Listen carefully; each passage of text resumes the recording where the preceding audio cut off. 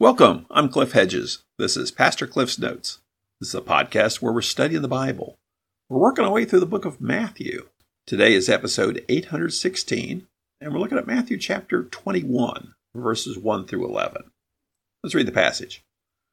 When they approached Jerusalem and came to Bethphage at the Mount of Olives, Jesus sent 2 disciples, telling them, "Go into the village ahead of you. At once you will find a donkey tied there with her colt. Untie them and bring them to me. If anyone says anything to you, say that the Lord needs them, and he will send them at once." This took place so that what was spoken through the prophet might be fulfilled. "Tell daughter Zion, see your king is coming to you, gentle and mounted on a donkey, and on a colt, the foal of a donkey." The disciples went and did as Jesus directed them. They brought the donkey and the colt, and they laid their clothes on them, and he sat on them. A very large crowd spread their clothes on the road. Others were cutting branches from the trees and spreading them on the road.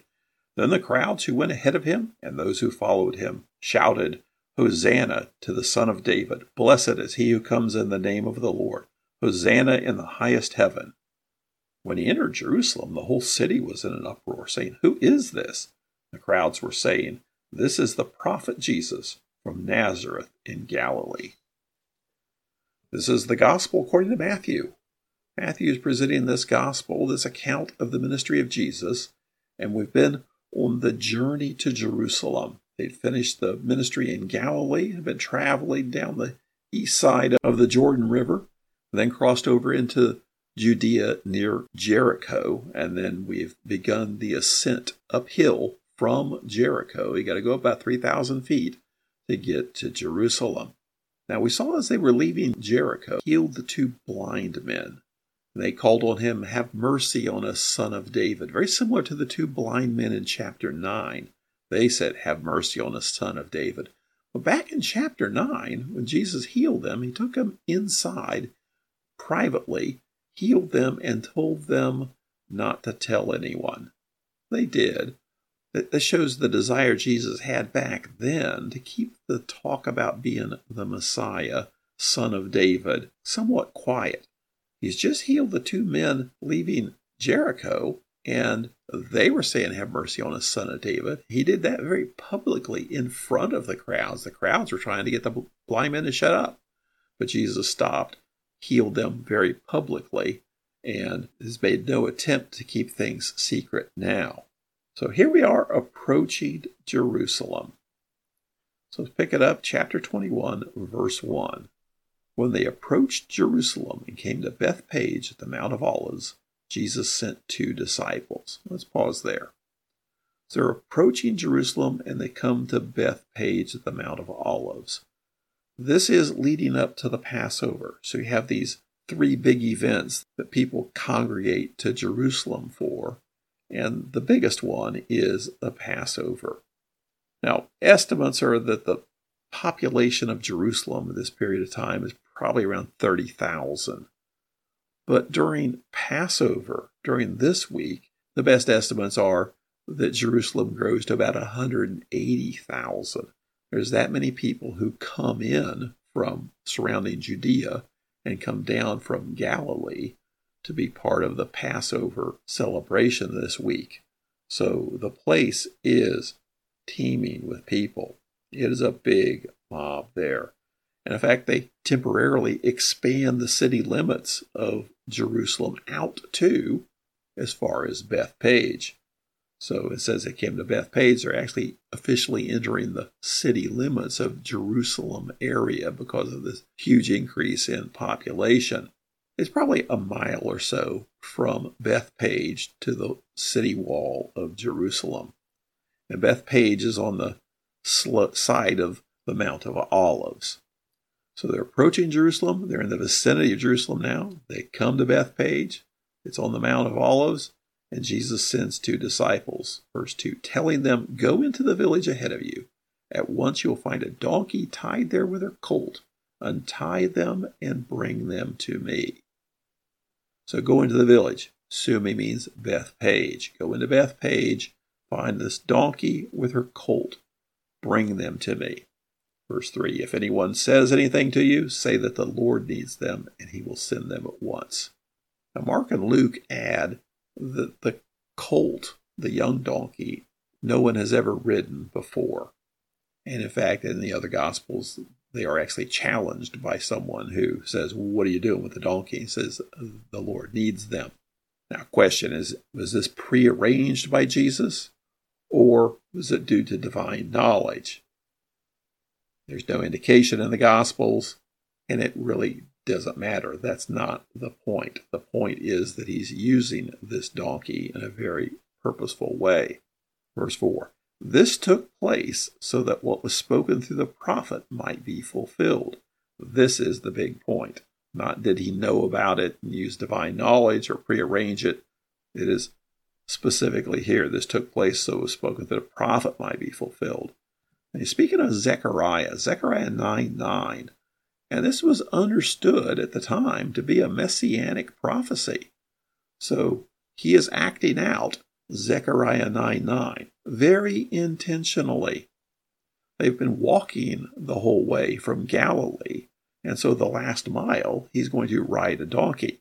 So this isn't because he's tired. It isn't because he needs a ride. This is very purposely to act out Zechariah 9:9. Well understood by the religious teachers to be a messianic prophecy. So verse 5, tell daughter Zion, see your king is coming to you, gentle and mounted on a donkey, on a colt, the foal of a donkey. So Zechariah says the king is going to come in riding on a donkey. And so Jesus is doing this, and the image is the king is here. Now, most English translations say the foal of a donkey, and foal is the animal husbandry term for young donkey or young horse. The Greek actually is son, so it's the male offspring of a donkey. Verse 6, the disciples went and did just as Jesus directed them. They brought the donkey and the colt, then laid their clothes on them, and he sat on them. Now, Mark and Luke only mention the colt. Matthew says it's the mother donkey and her colt, and they bring two animals, the mother and the young donkey. And he rides the young donkey. Mark and Luke are very clear that he rides the colt, and the colt has never been ridden before. Matthew's the only one who says the mother donkey is there also. Now, why is that? Well, the others, that's the important thing, is the colt is the one he rides on and has never been ridden before. Were there two animals? I think so. Matthew just includes the extra that the mother is along with the colt. The purpose there to provide a calming influence on the young donkey? We don't know. Verse 8, a very large crowd spread their clothes on the road.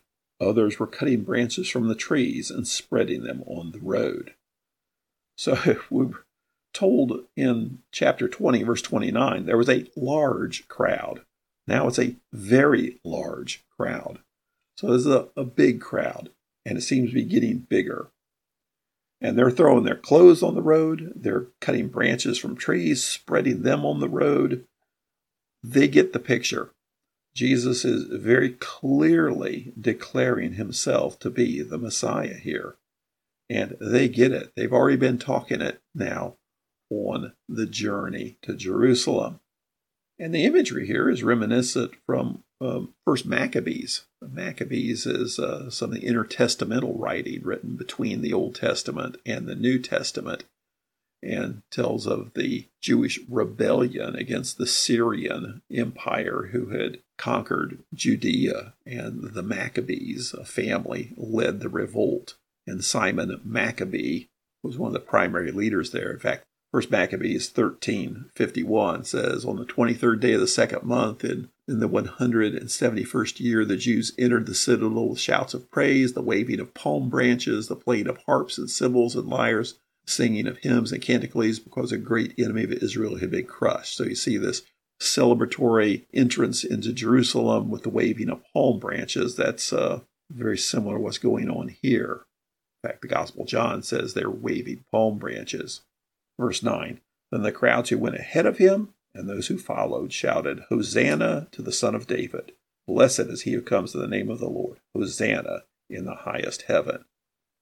So the crowds who went ahead of him, the crowds who followed him, these are the crowds that have been traveling to Jerusalem and have been interacting with Jesus now for some time as they've traveled down through Perea, Jericho, and the remaining few miles to Jerusalem.